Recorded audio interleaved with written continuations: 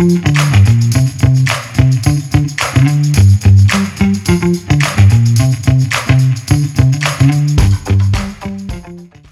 listening to The Running Public.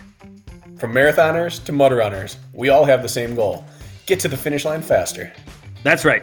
This podcast is for you guys, The Running Public.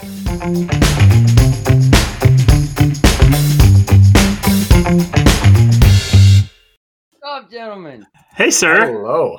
I completely ignored the make sure you use Chrome instructions. We're all good. Well, that's what we get for sending you an instruction 4 minutes before the meeting. What do we have blue painter's tape all behind your head? Yancy, you'll appreciate this. Hold on. Because this is going to be my shoe wall of fame. Oh, so we're putting some shelves there. All right. Yeah.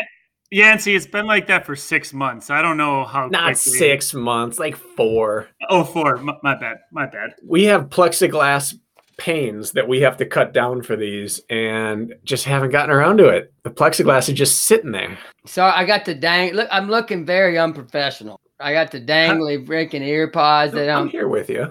Yeah, I'm glad. I was glad to see you were looking the same as me. I have this hidden out of sight, but you would think the Spartan Up podcast would send me all the good stuff. I don't have the goods yet. Listen, they're not going to open the vault up to just anyone. Not me yet. What are we all looking at behind you, Yancy? Is that all your your wall of fame memorabilia? What do we got on that shelf? Probably. Oh man, let's. We got. Yeah, I want to see it. Yeah, we got. Now the people won't be able to see it because we don't show video, but we'll live. Yeah, we got.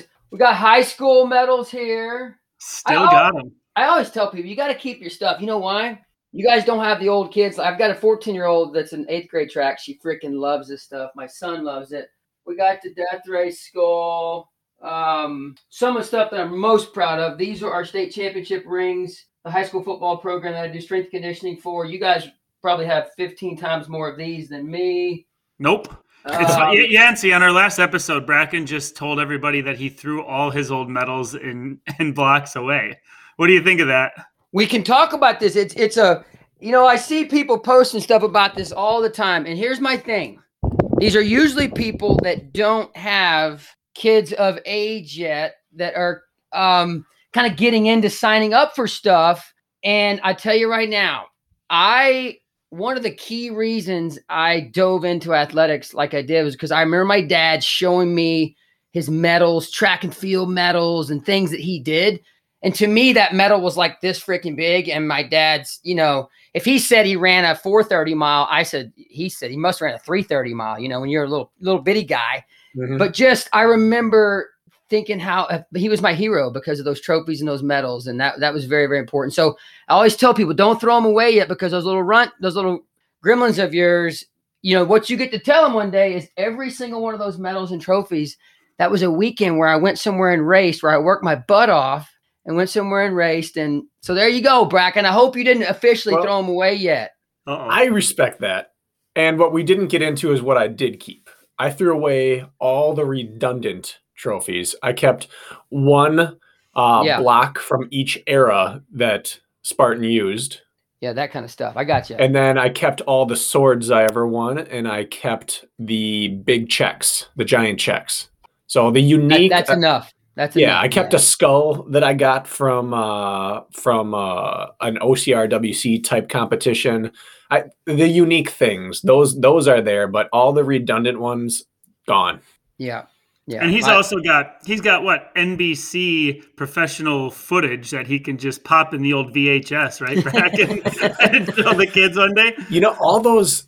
At one point, we had a link on Vimeo to all of the NBC footage. It was an NBC employee link to their Vimeo private channel. And I lost access. So I lost all those old races overnight. Oh, man. All the stuff that didn't make the episodes, like cutting room floor stuff, lost it all. Yeah. I remember the first time I met you, 2000, God, I want to say 2012, Killington. You were, Did we meet? You were a young, quick shake of the hands. I was there for the very first Ultra Beast. That's true. Then yeah. And but you did very well in. And you were like a freaking teenager basically back then. I was young. Yeah, you were. I was 1 year out of college, a year and a half. Wow. Yeah, you were. Yeah, I mean, you're still a cyborg now, but back then you were royalty, man. You choose a small enough kingdom early enough in the infancy of the nation, and you can be royalty for a bit. It's so true. It's here I was 39 years old, 40, and you're like, dude, those are the OCR cyborgs. Look, there's Bracken, there's Hunter. Look at these guys. It's so cool when you look back on the we've been doing this thing for a while now, man. Yeah, it's funny. The other day it popped up the memory. Not the other day, a couple months ago, popped up the memory of that first World Championship podium at Killington, and it was Cody, Hobie, and me. Mm-hmm. And everyone's like, "That's so cool you're around there." And it's like, yeah, it was, but it's less cool that both of those guys repeated with multiple World Championships, and I never showed back up in the top 7 again. So it shows that some of the top studs were there from the beginning, but the depth of sport changed real quick. Yeah, no, Jack and I, you guys, I mean, Jack and I love stats, and he can crunch them better than me, but we probably talk stats at least once a day, and we're always wheeling and dealing with something that we're crunching, and it's so unique when you look at the depth of the sport. And, you never want to hurt somebody's feelings, but there's just performances from certain people back then that they would not stand the test of time if you plugged them in today. Just you talk about that Ultra Beast. My first lap, I ran 2:59. Mm-hmm. My second lap, I ran 4:40. That's insane. So the first lap was really good because I was racing the World Championship Beast. But if you put an ultra running field in there, going an hour 40 slower your second lap, you don't go top 15. Yeah, there's people today would come back and duplicate that same time on the second lap. 100%. I was in the Lost Tribe. Alec Blennis got us off. Yeah. And we got to the sandbag carry, and there's 2 people manning the sandbag, and they're like, whoa. We got 40 people rolling in before Hobie. There is a problem. Mm-hmm. So you guys terrified us then. Every obstacle we got to after the word had been radioed ahead, they'd be like, "Did you touch monkey bars yet? Did you do monkey bars? You will have to go back." We're thinking like, "Oh man, did I do monkey bars?" Terrified us the rest of the day. But Alec Blennis was the reason I got to do the ultra, because he gave me his ultra band. Otherwise, I wouldn't have been able to continue on because I didn't sign up for it that day. So he paid it forward. It was a little easier to get around the system back then. Yes, it was. Wouldn't you consider yourself a cyborg of the day, Yancy, looking at all your blocks behind you? I came to the sport in 2016, so I'm later to the game, but that's a stack of blocks there, brother. Well, I will humbly say that I was relatively skillful at cherry picking races. Let's just say there's not a one of those blocks that's from an NBC Championship Series race, or I'm not going to pretend for a second. I mean, I would travel around, and Bracken knows back in the day, it was cool to be in the top 50 points. Mm-hmm. And I was 41, 42, 43. And if I cherry picked enough races, man, I could say, I could come in top 25 in the global or the national points just because I slipped into there wasn't 15 cyborgs there that showed up, but I had a good time racing, man. I went to as many races as I could possibly go, because probably like you guys, it wasn't just about racing. You knew you were going to be coaching, or you might be coaching. And I was passionate about putting my hands on as many obstacles and many courses that I could, because I was, from day one, I was, when I started in the sport, I was doing a lot of running coaching. I'd never stopped running from high school and college, and a lot of running coaching. It just I was still in pretty decent shape. So the OCR thing made sense. And I just, from the beginning, it seemed like one of those sports where this is a little different. I think at a minimum, it will help to have the experience versus just being a running coach. And I think you guys can absolutely, would absolutely agree to that. I'm guessing. You're right. It was different from step one. You get done with a 5K or a trail half or something like that, and you mill around after. You have your drink, you have your banana, you share war stories, and then maybe you see them at another race.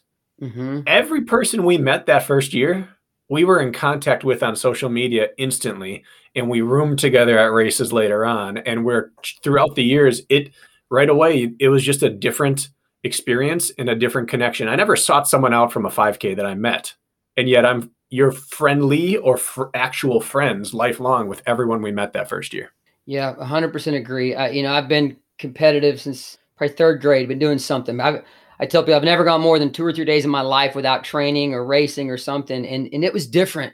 I've done a lot of stuff, and this was definitely, if you said, okay, who are your 100 best friends? I've been doing life for 49 years. There's probably 50 to 60 that I met in some form or fashion around OCR. It's just crazy when you think about it. Half of my good people that I talk to periodically, hang out with, will look out, to catch up with if I'm going to a race. And I don't think that's abnormal. There's a lot of people that would say something similar.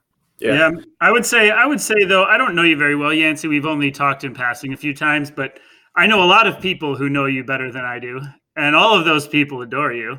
And you seem to be what would I say, like somehow a master of managing relationships, because everybody feels like they're close to Yancy. Is there something special going on there? How do you manage all your tribe? I cherish networking. I mean, if I could choose one career, and it was a career, and it was called networking, I love that more than anything on the planet. Like I was geeked when Bracken said, let's do the podcast, because I knew I would just get to hang out for an hour and shoot the breeze, man, like we say down here in Texas. And I love, I'm not worth a shit very much, but one of the things that I think I'm pretty decent at is when there's a moment, and I'll always tell, my high school kids and youth when I coach them, I said, when you're walking into a situation, an interview, a one-on-one, to coach your team or to be coached, or any situation, basically before you get out of bed in the morning, you hit that pause button and say, you got to be present and in the moment when you have the opportunity to communicate with that person. And I'm decent at that. And so when I get a few minutes or an hour, I just try to pinch the life out of that little bit of time we have to, and I fail at this sometimes, honestly, but the goal at least is to go in and say, hey, how can I serve the situation without looking to be served? And what normally happens is you just, tenfold it comes back to you. As long you just don't ever expect that, but your network grows. A very smart individual one time, he told me, he said, start writing down the people that are in your network, and periodically, if it's a text message, an email, a phone call, a private message on social media, whatever, reach out to them once a quarter minimum and just say, how the hell you doing, man? Is there anything I can do for you? And don't expect anything in return. And if they need something, you need to help them out. And again, man, I'm just failing forward in that attempt, but I try to genuinely stick by those rules for myself. And yeah, man, we only get a short little time here on this beautiful rock of ours. And you really want to, I think when you start thinking that way, you almost get to the point where you don't even want today to end, because every day kind of becomes a beautiful day. Even if you don't even have 2 pennies to rub together, or you're struggling, when you really are present and in the moment, you do start to pinch the life out of each day, and you get a lot out of it. And really and truly, we do get a lot of days. There's several thousand of them that we get. And if you maximize that time, man, it's a beautiful life. No, I'll go ahead. I was to say, I agree with that. And I would say, Bracken, you've experienced this with me, but like the more, our goal of starting this podcast over a year ago was just like give to the OCR community, right? Like give back, so to speak. But the more we've given, the more inadvertently we've received back from like energy from others, right? You don't even realize how well that circle works. Like, you know what I'm saying? Like, as much as you've helped other people, like you see yourself in everybody, right? In some aspect. So by helping 100%. others, I feel like we've inadvertently helped ourselves, which has been super cool. There's thousands of podcasts out there, and easily hundreds that have started up because of OCR. You guys quickly separated yourself. I immediately started taking note. It was 2 people that were just being genuine. And I always tell people, as long as your message is healthy and coming from a genuine place, throw your filter aside and just dive in. Don't filter yourself. And unless you're getting into an unhealthy manner, unless your mission is unhealthy, you have no reason to filter. And you guys get a lot of genuine messages across to people because it's coming from a good place. And you've separated yourself. I mean, it's like, here's the podcast and you guys are over here. And I would like to listen to every one of them. I've probably only listened to maybe 10 or 15 throughout, but consistently you separate yourself. And that's a good thing, man. I enjoy your work. Oh, we appreciate that. And Yancy, you are a person that if someone created a caricature of you, it would be very cliche. It would be like positive phrase here, positive quote here, positivity here. And you would look at it like on paper and you would think this person's a walking cliche. They're just too positive all the time. They're just spitting those things out there that they know people will grab onto because it makes them feel good. But the people that see you in real life, not on paper, realize that like that you embody that. You are passionate about positivity and about, like you said, if you have a second of your day, you take it to reach out. And that's something I've noticed. I'm a people watcher. I watch the way people interact when I'm in a group. I watch how they interact online. And your reaction to everything is to reach out and touch, to reach out and connect. And you see a lot of those people who will spit those similar phrases or intentions that you proclaim, but yours just keeps rebounding out. It keeps happening. Whereas other people will say it so that they can get their next click or their next subscriber. From the beginning, it struck me that you're one of the rare people that are looking to fill other people's cups rather than your own, even though that in return fills yours. So it's something that we've emulated in the industry from the beginning, the way that you just are a connector. Well, I appreciate that, man. I think every little 5-minute section or every day, look at those two, a 5-minute period of time in the day or one full day, that's a microcosm of your whole life. And when you can really just say, and I hate to lean on the pause button again, but I always encourage people that if you don't have this internal, and for some, you need to actually create an external pause button to where if you don't pause for a second, let's take 5 to 10 seconds and remind myself what I'm getting ready to invest. I'm getting ready to invest my time in this situation. If you'll pause and remind yourself of that, it helps so much. That's a very simple task. We just go into things all the time and we lose opportunities to serve and invest and really get something out of those next 5 minutes or the entire day because we're just on a roller coaster ride and it just passes us by and we didn't remind ourselves to maximize time, maximize the situation. And so, I anytime we hear somebody speak or talk, I always tell people, say what you're going to say in a way that allows somebody to take a real easy nugget from what you said. And so it's the pause button. Like some people actually need to freaking have a physical, like this is my pause button. Stop, relax, think about what you're getting ready to do. And then go in, you're pop tall, man. You've got a smile on your face. You're bringing the big energy and you're going to hear everything that person says. All that stuff is so important. And as you guys know that as coaches, when we get, it might be just a 30-second voice message with a client, you got to invest in that 30-second, make that a real 30-second empowering, motivated voice message or text message that you send them. And there's so many other examples, but really and truly, if you're not going to maximize your time, you're spinning your wheels. And that's, I give it, it's my platform talk, man. You got platform A, B, and C. If I'm giving a motivational talk, I'll spend an hour on this, but I'll just take 30 seconds to do it. Platform A, man, you're a high energy, positive person. You maximize opportunity. Platform C, you're a pain in the ass, negative energy guy. Platform B, you're mediocrity. I mean, before you get out of bed, just say, gosh, damn it. I'm going to spend most of my day on platform A. And if I fall off, I've got other good people that will pull my ass back up there. That's a choice, it's a decision we can make every single day. Do you find that so the key to all that is being present though, right? Like being present, not thinking about your race next week or the bad workout you had 2 days ago or the fight with your wife or your bad finances. It's just like being present, right? Is that something you have to practice? Because genuine connection stems from being present, I feel like always, right?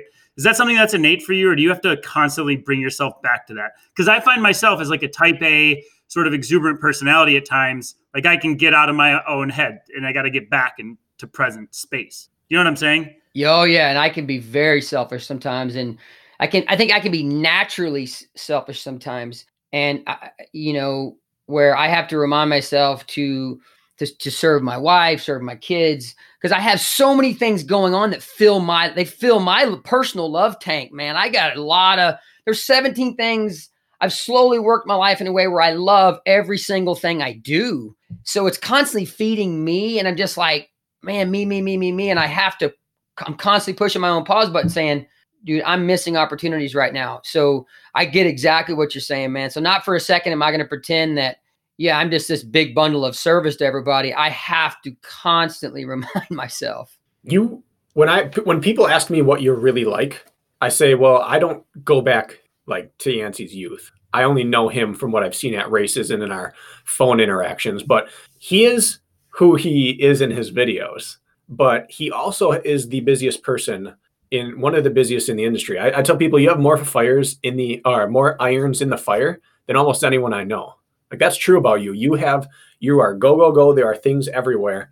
Is there enough time in there for those other pieces? And you seem to balance that well. I was in the corporate world, general management, high level management for 16 years, where I had to you had to be laser focused. And when you were there, you were laser focused and you really couldn't turn it off when you left. And for a while, the first couple years in OCR, I was still in the corporate world, and I would dabble with things. I was running a semi full-time fitness business, coaching boot camps and moonlighting morning boot camps, evening boot camps after work, and it was I was not managing it well. My wife became the assistant athletic. She's the athletic director for sports performance nutrition, University of Texas Athletic Department. When she took that job, we were all of a sudden in a great situation where she had the awesome benefits. She had the full-time awesome gig. And I said, you know what? I'm diving in head first with all things that I truly love. Not that I didn't love the corporate world, but it had me shackled. It just kind of, I was dragging this ball and chain. And what I did, I made a promise to myself the moment I left the corporate world is I said, I'm never going to allow myself to take on any one role that encompasses me full-time ever. I've been working with Spartan in various ways for many years. I've never done anything more than being a contractor for them. I've never taken a full-time role with them. Yancy camp and coaching is, you guys know, it's got to be pretty much close to full-time at least. But funny, true story, I didn't want it to completely consume me. So that's kind of the way I designed the coaching program the way I did. I still have a decent handful of athletes that I coach full time and really invest in, but I didn't want that to completely consume me because I knew in the long run, my athletes would even benefit more with the things that I'm dabbling with. I do a lot of contract work with companies, and I don't do a single thing that doesn't fill me up. But, and here's another, I'm sure you guys are doing this in some form or fashion. I've been able to mesh almost every company that I work with, and even Yancy camp, I'm able to mesh them together where even a lot of them find themselves leaning in on each other in various ways. And in some cases, officially partnered together where I've been able to kind of loosely broker those deals. And so just about everything I do, or I would say actually everything I do is health and wellness, fitness related, things with my wife and nutrition. So, and those all mesh together really well. You know what I mean? I don't have different genres of life's work pulling me in a bunch of different directions. That makes sense. Well, you are known by everyone in the OCR community as the Yancy camp. You are Yancy camp. And you're known as a lot of people as DecaFit. And you're known as some people as a one-on-one coach or as a racer. And some people remember you from your death race days or things like that. But as much as you are well known, and I'd argue that outside of the Joe De Senas of the world and the Hunter McIntyres, I think that you are the most widely known athlete coach in the sport. Everyone knows Yancy, but I don't think many people know why and how you got to this place here. Like, I know you decently well, but I'm not inner circle. I don't know what your childhood was like, what your high school career was like. I know you ran in college, but I don't know much about it. And I want to chat optimism with you all day, and I want to chat training philosophy with you all day, but I do want to start with the side of Yancy that people didn't know, the come up Yancy. Before I dive into that, how you kind of managed into that question gave me chills, because I was talking to a couple athletes that are up and coming athletes that reached out to me and said, how do I become known? How do I improve my brand, for lack of better terms?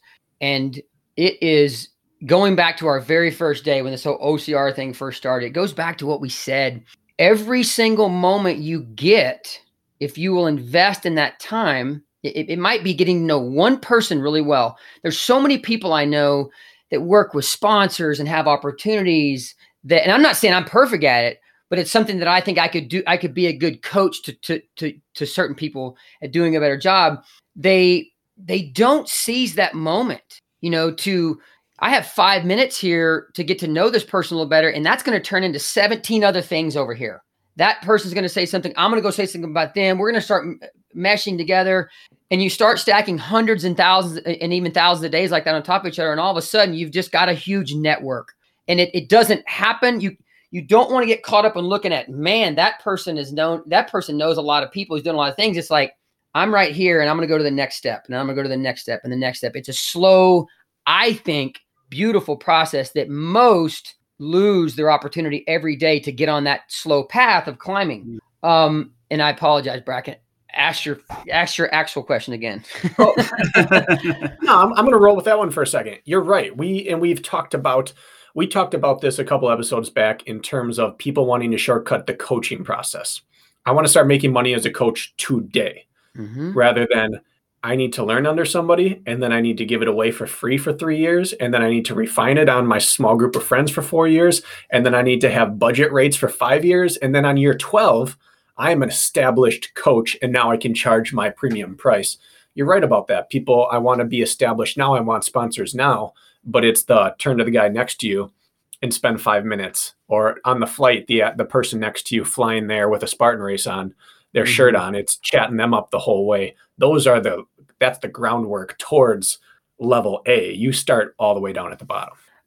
For a year, I gave every ounce of my coaching ability that I could possibly muster up to Isaiah and April and a few others, just invested in them beyond belief.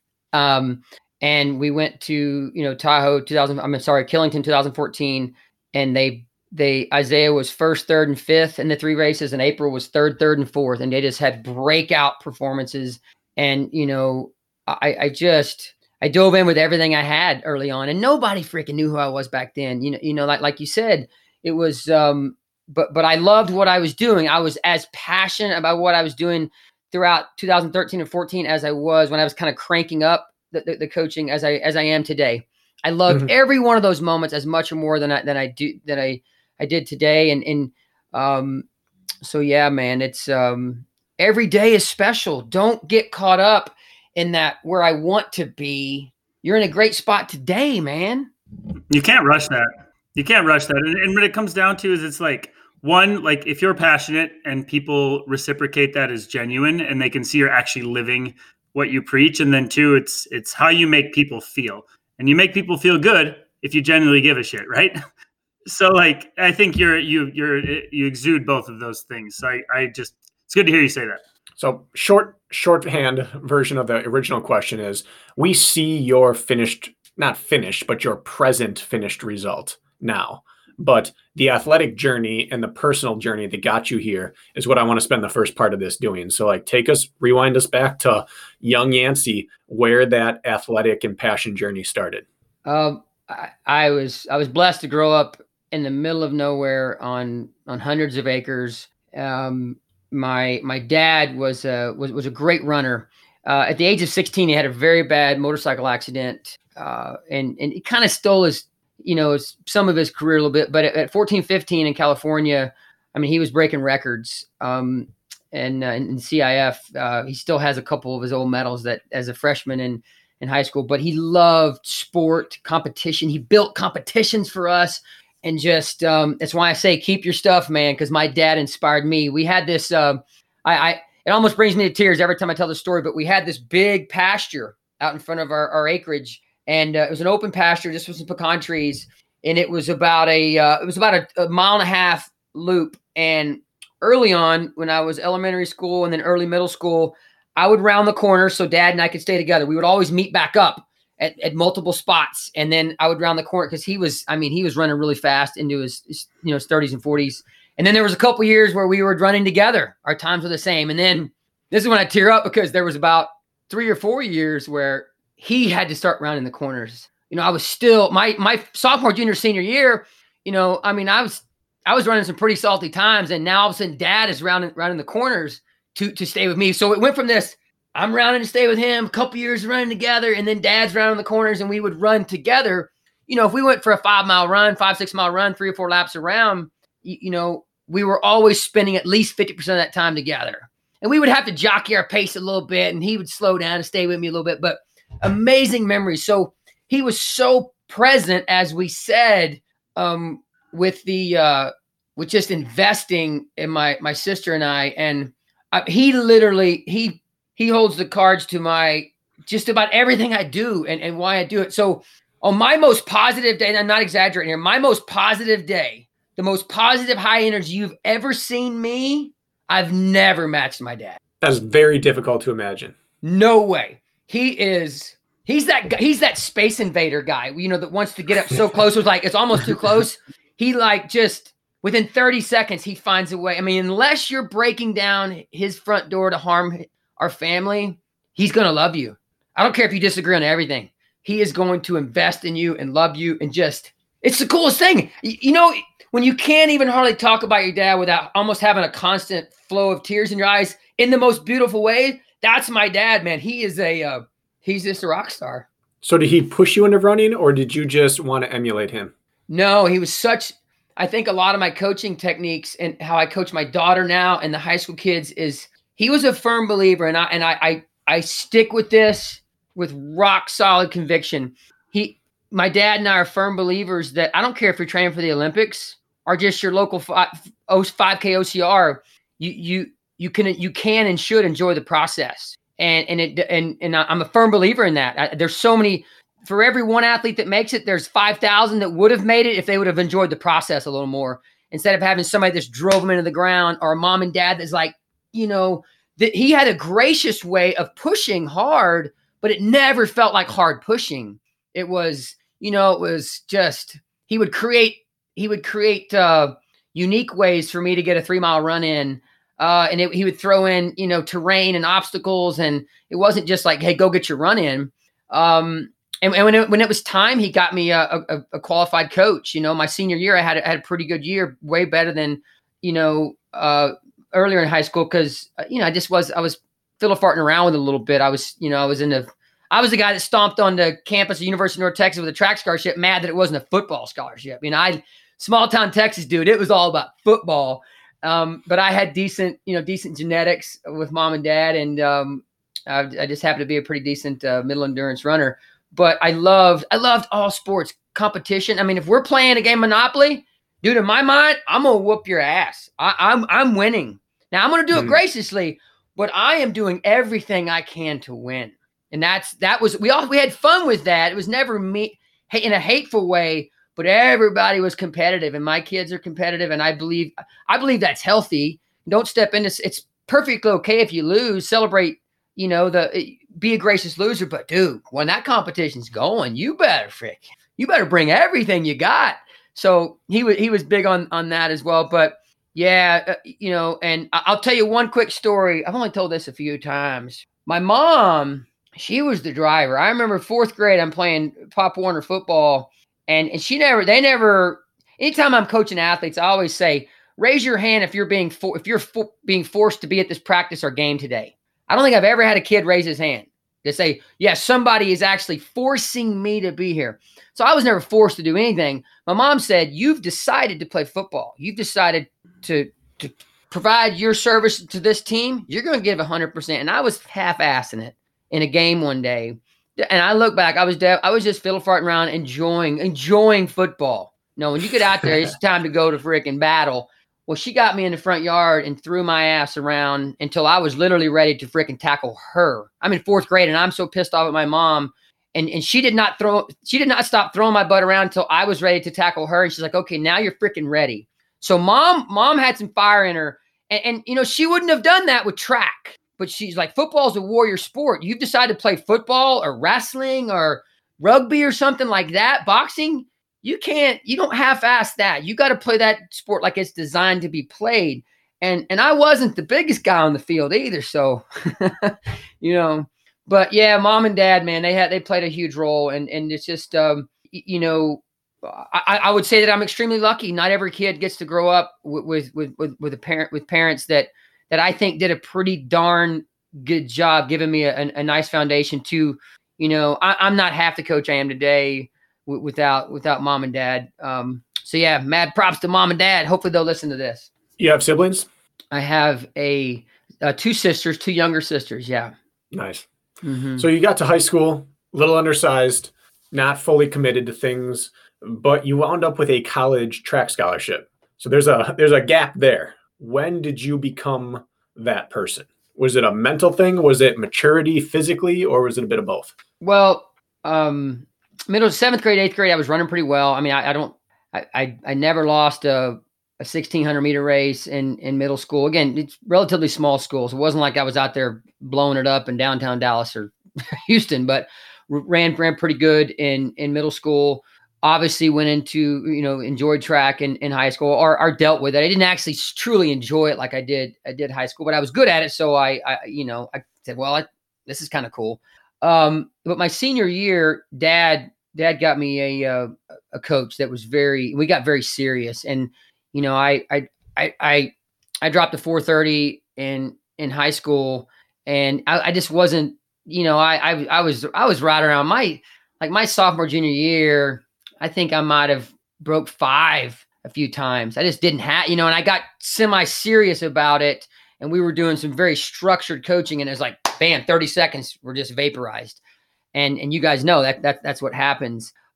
So I was a decent runner. I had decent skills. And, I think from a recruiting perspective, if I'd have been at a big 5A school running that time and had only been running track, I don't think that's super special, but I was playing all the sports. I was playing football. I was powerlifting. I did all these sports in small town Texas. If you don't play, you don't have a team.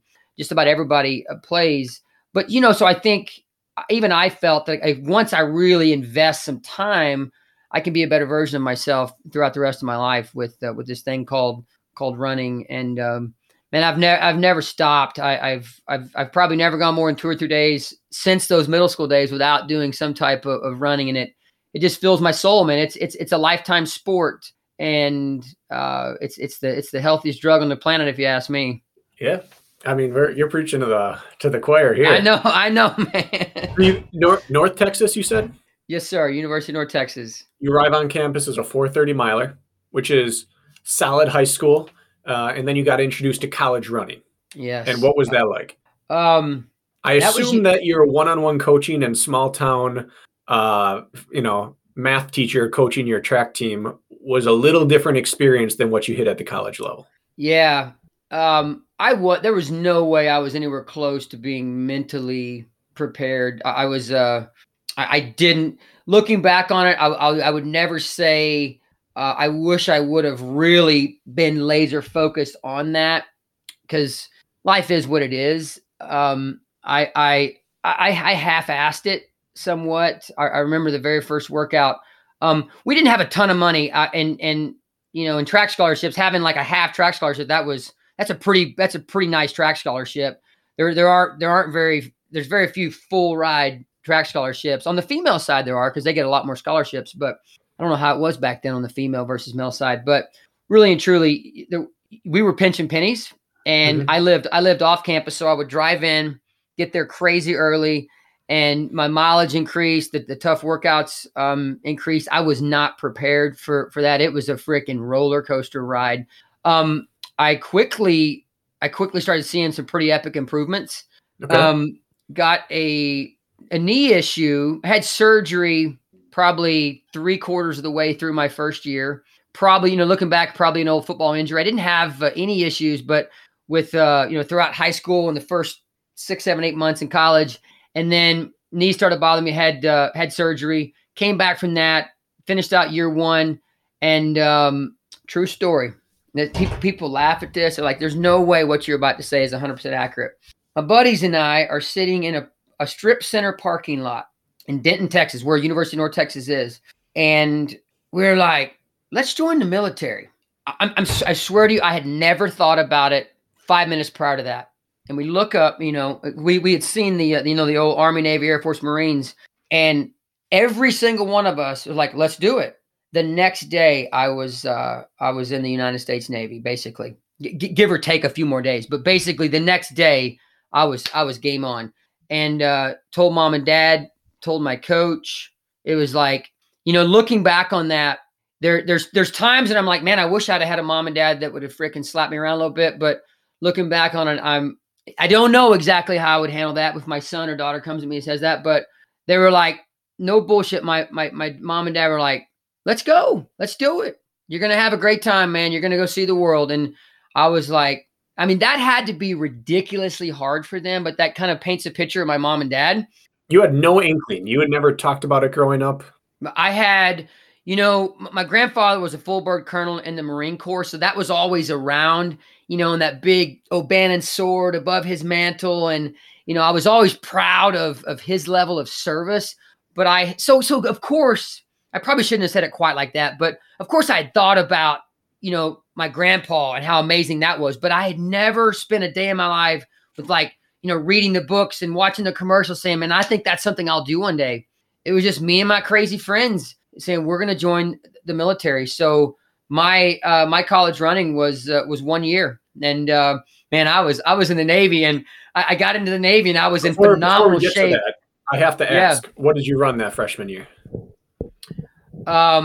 Did not get to run cross country season. We had a phenomenal season. This boy was not going to see the top 5 spot there, and never ran in an indoor or an outdoor meet. Single one. Was dropping my best. I was low 10s in the 3,200 meters. I was dropping probably a 9:35, 9:40 in the 32. Not that you run the 32 in college, but I remember this day. We had put in about 6 months of good work, and my knee was not giving me issues. And my coach kind of got all of us freshmen together, and most of us were high 9s or low 10s in the 32. And he was like, let me show you what kind of shape you're in now. And I remember being sub 940, and it felt comfortable. I was like, that didn't kill me. And yeah, it was all training. My freshman year of college, I don't have a single mark from like an official meet mark. And that's because mom and dad were like, yeah, go ahead, join the military. But yeah, go ahead. I can't quite tell if you were in love with running or you hated it or you were apathetic, because if I think of myself back in that day in Bracken 2, I would assume like there is not a chance in heck I would have left running for anything at that point in time. And just knowing that your life revolves around sport right now and involved around running and coaching, it actually really shocks me that as a passionate athlete, obviously what was missing for you at the time? Because if you were anything like me, I don't think I could have made that decision because my passion would have been already set. Do you know what I'm saying? My wife could probably give you a really good answer with this because we've been married for 20 years. This is a fun conversation, man. Well, my wife and I have this one often. I can promise you it's why I dealt with the corporate world, but even then was dabbling with stuff, and why I have so many things going on now.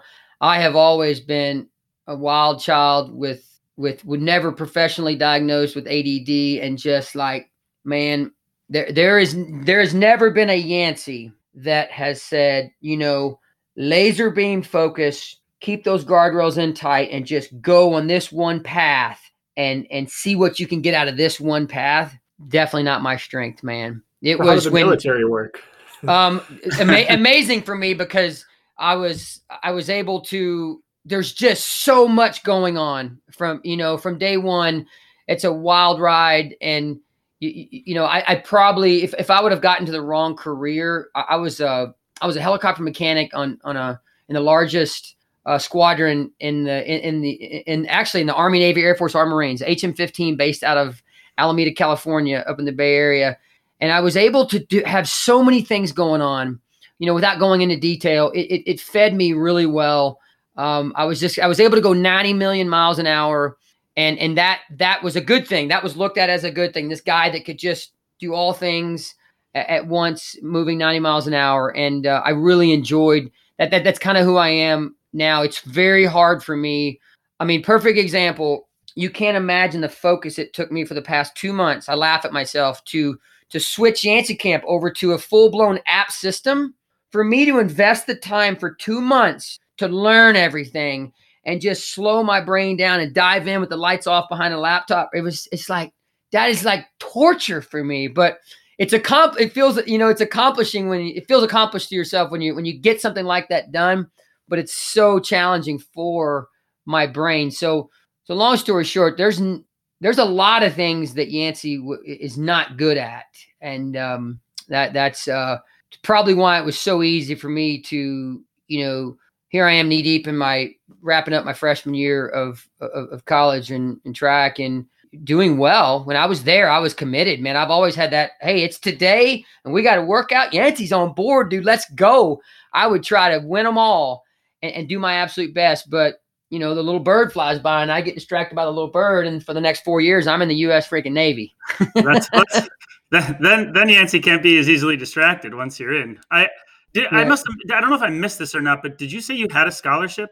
Yeah. For you talking about? Yeah, for college. You went, so you left all of that. I mean, that'd be just like the dream, like for a kid these days. So as far as your fitness progression goes then, and what happened when you were in service? Was it a 4 years and out? Was it 4 years and then you stayed with it for a while? Like how did that all end up? And then what did your fitness progression look like then?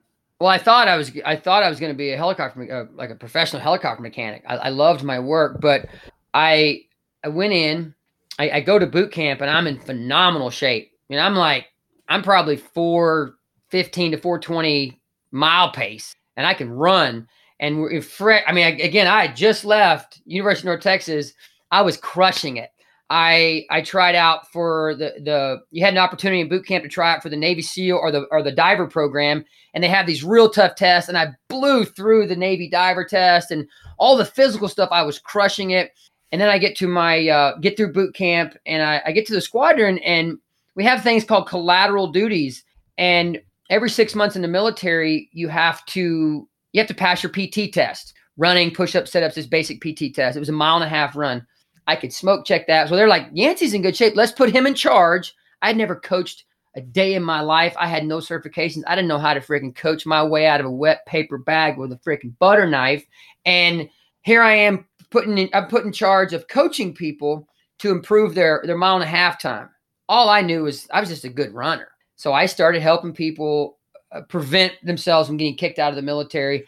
And I look back and I know that I fell in love with, that was my very first coaching opportunity, even though I didn't have any certifications, but I fell in love with coaching for the 2 or 3 years that I got to work with people on doing nothing more than helping them pass their 1.5 mile test and their push-ups and sit-ups. And I dove into a full-time job. I got a freaking management job. There's a little bit of catch me if you can. Here I am, a year left in the military, and I'm in a management job with no management experience.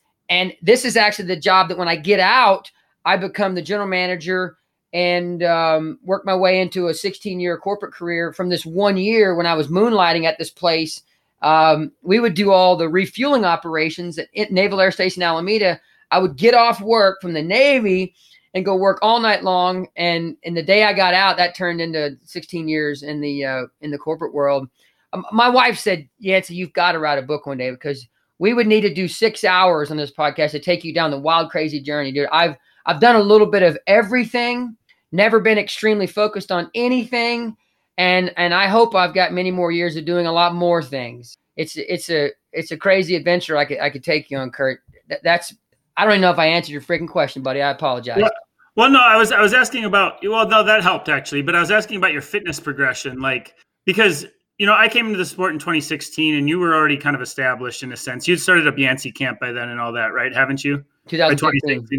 Yes, and you're kind of the guy, like when you start entering the sport, you just look for anybody to look up to and then you start following them and seeing what they're doing. So I know you've kept on the fitness progression. If you've clearly found your way back. And I would argue if you've been doing this for that long, your ADD or your bird or squirrel flying by, obviously something really grabbed your attention to be doing it this long. So I just want to know, with all of that and through all of that, was there a period of time where you weren't focused on fitness and learning and leading, or has that been since that time when you were the leader?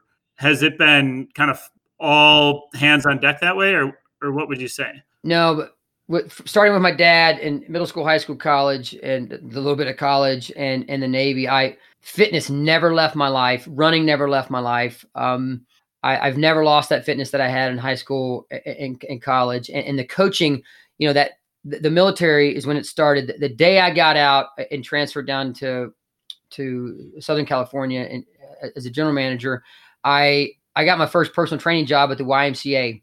I got my first certification. I taught senior water aerobics and stroller aerobics at the YMCA. I helped moms work out with their babies. That was a class I taught. Continue. I was working the floor as a fitness coach and picking up personal training and some group fitness coaching, and really and truly fell in love with coaching at that point. And 1996 did my very first Camp Pendleton mud run, very first OCR, the Camp Pendleton mud run. They still do it to this day. Did really well there. And of course, the whole Spartan rules, that's still 10, 15 years away. But I started competing in Masters track and field. I traveled around doing that for a while. I was always, if there was a local 5K or 10K or 15K or any unique competition, participatory sports before OCR, I was doing it. I played semi-pro football in the PFL, the Pacific Coast League, for the San Diego North County Cheetahs. I hadn't gotten football out of my system, and I got myself up to 185 pounds, which for this 5'9" frame was ridiculous. But I was strong. And what were you playing? I played receiver and cornerback, more safety than cornerback, but had a freaking blast, man. Traveled around on a little bus and played all up and down California in the PFL for great memories there. But I had never stopped running, and I could. There was probably a couple years where I got away from pure endurance running, but I stayed very fit. I trained with a guy named Peter Goskew in Southern California, down at the Patch at Torrey Pines High School. And then when I moved back to Texas, I found a really good track coach, Jim Colley, coaches Waterloo track and field here. And I'm in my young to mid 30s at the time. And I got very, very serious. Not that I wasn't from, throughout my 20s. I stayed very fit, but now I was really, really focused. I ran some really salty 800-meter times, ran the Congress Avenue Mile. I think actually the one I'm the most proud about, I ran a 4:34 at 40 years old. It's an amazing mile. It starts at the Capitol and runs down the straight path all the way down to the Congress Avenue Bridge. But I just got really into it. Went to U.S. Masters Track and Field Nationals several times. Ran in Boston and Orono, Maine. Did the pentathlon in Orono, Maine. Freaking throwing the javelin and doing long jump and stuff. I was just really I just fell in love with track and field again. You nailed it. I was not in love with track and field in middle school, high school, and college. I just something that the genetics said, hey, you're kind of decent at this, so do it. But I wasn't a track geek until probably early to mid 30s, and then I just became passionate about it. And ever since then, now I'm the guy. The Dallas Cowboys could be playing on TV, but if there's a track meet on, the freaking track meets is what we're watching today, folks. So yeah, man, I give Jim Colley in my early to mid 30s a lot of credit. I drove down to Austin from Cedar Park every week for 7-8 years for like formal track practice. And this is going to sound crazy. I was so off my rocker here. 32, 33. Here I was running I'm 33. I'm kind of getting back into it. I run a couple 2 flat 800-meter runs. And I'm like, I remember telling my dad, I'm like, I'm going to try to make the Olympic trials in something. And I had this freaking crazy notion that I was going to be able to get myself, and I'm working full-time corporate and all this other stuff. I'm like, I run a 2 flat 800. I'm like, man, I'm back in the game, boys. And I look back on it now. I was like, dude, you aren't even in the same county as the freaking guys running at the state track meet in high school. How long did you chase that for? Did you go after it, or did you get awakening soon? Like 2 or 3 years. Okay. And here I am like 30, 33, 34. And it's like, I'd go to a meet and run like a 201, 202, 2 flat. And I'm like, at this time I'd been coaching runners for a while, been working with a couple good coaches. I mean, my college coach, Ken Garland, if you look at Ken Garland, he was amazing. What I got from him in a year, I mean, if I could talk to Ken right now, I would just bow down and say thank you, because I did invest in that whole coaching thing was there. So I've always, if I'm listening to a coach or I'm reading a book, that does slow my mind down and I will soak it in like a sponge. So I had worked with a couple good coaches. I was smart enough to know. I remember I'm like 34 and I'm like, dude, I've invested 2 years in this, like real 2-3 years. And I've been crazy committed. I'm doing everything. Yancy's logging his workouts. That's not something that Yancy's really good at. I want to make sure my clients are doing it, but I'm not very good at it. And I'm like, dude, I should be dropping a low 150 by now, which by the way, still is not even in the same freaking county. And I'm dropping like a 201, 202 at meets. I'm like, we just got to just settle down and enjoy this and forget about this crazy goal that you had, because that ain't happening, ladies and gentlemen. So it was like, midlife crisis. I wonder what I could have been. And it's funny. I tell people, they ask, you guys will get this, how can you be in your 40s and jump into a Spartan race and get and be up on the, there's a couple times I was on the elite podium in my 40s and they're like, listen, if you ran a 4:30 in high school and you could, you had those kind of genetics and you never walked away from fitness your whole life, you can do that kind of stuff in your 40s, because there's not a ton of people that are bringing decent genetics into the sport. There's a strong handful, way more now than used to be. But back in the day, if you could drop a 17 5K and you had a decent, 1,500 meter time, you could spend some decent time on the podium if you cherry picked a race. Mm-hmm. You talked about Coach Garland, Coach Cawley. Kirk and I went a while before we met a coach that impacted us from a knowledge base. Kirk got it in college, and to some extent in high school. And I can't look back to any coach I ever had and know their philosophy. I just didn't. We never had that. But you are a Lydiard guy. Yancy's running back to grab his Arthur Lydiard book. Yes. So Yancy from the beginning. Look at this old sucker. The Lydiard Way. Have you guys ever read this one? Oh, yeah. That's so good, man. It's so good. So in my experience, there are two things about Arthur Lydiard that people, they're in one of two camps. A, they either don't truly understand Lydiard.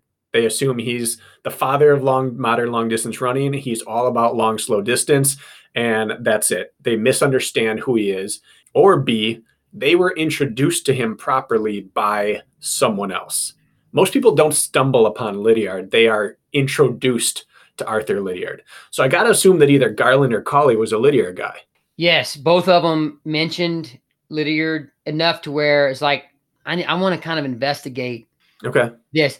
And I specifically remember that. And what you said is so true. I find that a lot of people start studying various programs, and then after the fact, they learn about this Arthur Lydiard guy, maybe do enough research on Lydiard and be like, whoa, a lot of his stuff is sprinkled in. It's sprinkled in all over the place. And I think Lydiard was so far ahead of his time, and I loved, and you guys know the way he used as himself as a guinea pig, and just looked at his own data for years and years and years. And there's just nuggets that I've taken away, because I don't look at Lydiard, when I think of Lydiard's training, I don't look at it as dangerous. I can definitely say that you got to take some things with a grain of salt, because it would be simple-minded of me to say, hey, this book from the, this guy that did all of everything in the 50s and 60s, that's the way you got to do it. We're always evolving and getting better and learning that, like what I was doing in 2015, dude, there's a lot of things that I'm doing a little different now, because I've seen athletes do well and then not do well with those training cycles. And you have to always change. I think it's like, as long as we have that, I think Lydiard helped me build a solid foundation. I look at it this way. And while that foundation was slowly curing, Lydiard is responsible for some of those pieces of rebar that I put into that foundation. And the foundations can be cracked and even get a little brittle on the edges. But as long as you have a decent foundation with enough rebar in it, you'll always have a place to go back to and build from. And I think you guys will respect that more than anybody. It's like, you got to make sure you're standing on at least a semi-solid foundation with enough rebar in it. And because without rebar, the freaking concrete slab's going to fall apart. And, I look at little bitty things that I learned. Perfect example. Arthur was a genius with the way he would take his athletes and I use this so much of my athletes, and you guys probably do as well, but he would build sections of training. Like today we're doing this, and he would literally, like, if you stop to take a drink, or if he was building a brick, 15 seconds max, 12 to 15 seconds, your ass is right back out there. And multiple times in his books, these things get brought up. And like with my athletes today, to keep time off their feet, if we might do a 90-minute session today, but I'm gonna tie in two or three other pieces, or 1 to 2 other pieces. Let's say cycling and just running, to make it simple. And we're gonna do 45 minutes of cycling and 45 minutes of running. And we're going to purposely make that transition time virtually nothing, just like a triathlete. We're 10 to 15 seconds where the heart rate gets no level of recovery. So now what we've done, we have a 90-minute session of elevated heart rate, was never interrupted. Of course, 45 minutes was cycling, 45 minutes was running, but there's actually, there's no way I'll be able to look this up right now offhand, but there's actually some research out there that says if the three of us take 100 people and we 50 of them throughout the year for our long, slow distance days, or just long days in general, we do bricks with them, and the other one that's strictly running. But as long as with our bricks, we allow virtually no rest as a transition to the next thing. So both groups get 90 minutes of elevated heart rate. I'll try to find the research, but the results were almost identical. And the injuries for the one group were way freaking down. Now, of course, there's 15 different ways to play with those bricks. And I know you guys are you believe in compromised running as much as I do. Dude, I swear to gosh, if somebody asked me, Yancy, what's the number one reason why you've had a little more success than some of the other coaches out there, then almost every freaking workout, 80% of them we're doing compromised running in some form or fashion. I don't care if it's zone 2, 3, 4, whatever. And gosh dang, I got a little off track there. But long story short, there's 15 different ways to build those workouts where you're minimizing their time on feet somewhat at certain times of the year to reduce injury. But man, you got your 90 minutes at that elevated heart rate, and you get almost the same benefit. So that was just one specific nugget that I took from Lydiard that I remember you're reading it, and you're like, you can almost feel like you're you can hear Lydiard barking at him. They're stopping to get a sip of water, and he's got them on a timing clock. You got freaking 8 more seconds and get your ass going, because he didn't want to have that long period of time where the heart rate drops way down. As we know, you lose some of the benefit in that session once that happens. Mm-hmm. I love your analogy. We use too many analogies on this podcast because we love them. And when I say we, I probably am doing Kirk a disservice. I love analogies, and your rebar analogy is perfect. Lydiard is the rebar that runs through modern day endurance training. And he's the example that sometimes science follows coaching, which in turn follows science. He experimented and tested things out and had enough success anecdotally that science had to start testing out some things he did, which then confirmed much of it, dispelled a few points of it, but then coaching got to build off of that new piece that they found. But a large percentage of what Arthur Lydiard did a long time ago, off just a whim and then testing out each new whim, held true over time and formed what every coach does now. You freaking nailed it, dude. Here's the thing. I bet you Lydiard would even look back on some of the things and say, man, I should have done that a little differently. But, his 800-meter runners, for example, they were all amazing marathon runners, and he wanted them to be amazing marathon runners. And it's so hard for me to get, athletes that I coach that are 100, 200, 400, 800-meter runners, even 1,500-meter runners. Let's say 1, 2, 4, and 8. It's so hard for us to get them to realize the benefit of those long runs. Well, Lydiard, it wasn't necessarily making them great marathon runners, so the 800-meter runners, so they could go run a great marathon. But you guys know the quality of workouts that they could get as they were training for their 800, and how Lydiard could program for them, and they could survive those workouts compared to the guy at the next country.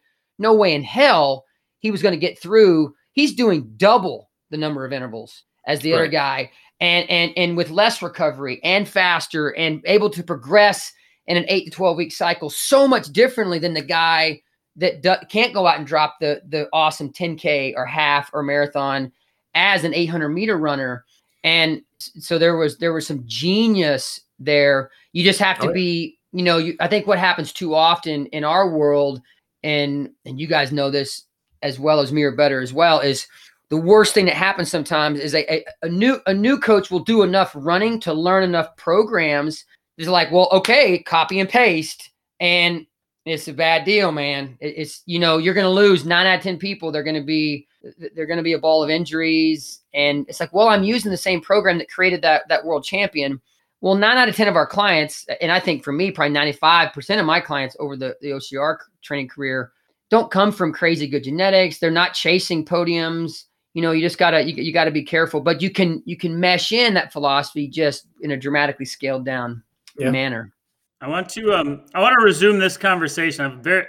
We really want to talk about your training philosophy and some of that stuff, and you're leading us into that. But before we get to that, I do want to resume your personal story real quick about, you realized you weren't going to the Olympics in the 800 meters, Yancy. You realized you were on a different planet than those guys. Yeah. What year are we talking when that was? Dude, that was like 33. I was already too old, number one. Already like 15 plus years ago. So you're like 2000, early 2000s, late 90s, early 2000s. And then where did your fitness progression go? Because ultimately I want to know, I'm hearing, okay, you played cornerback, you played wide receiver, you went and did the pentathlon, you're running 800 meters, dabbling with everything, which obviously we all know now in hindsight set you up for a bit of success in this sport without even knowing it, right? Your versatility as an athlete. But what led you up to like your first Spartan race? Can you walk us through, I'm not going to go to the Olympics, or that's a silly, dream, to like your first race? Like what happened in between there? And how'd that first race happen? So we're looking at 39 will be so we're going to set the stage at 39, my very first Warrior Dash. Walk up, nail body nervous, like everybody else. Like there's freaking obstacles. So from the 33 to 39, my ADD brain just stayed engaged with fitness. I would do Steve Sissons, who held the University of Texas 5K indoor record, really got me motivated. I ran all of his, had some really good performances in his 10 to 30K trail races. He puts on amazing, he doesn't even anymore. He now runs an amazing running clinic with his wife up in Colorado. Steve Sissons, amazing runner, man.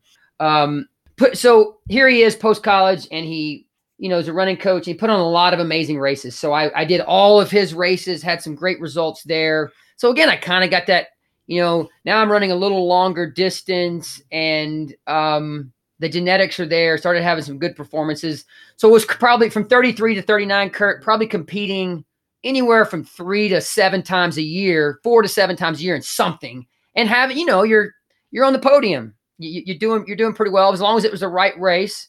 As long as it wasn't 800 meters at freaking U.S. Nationals, I was doing pretty good locally.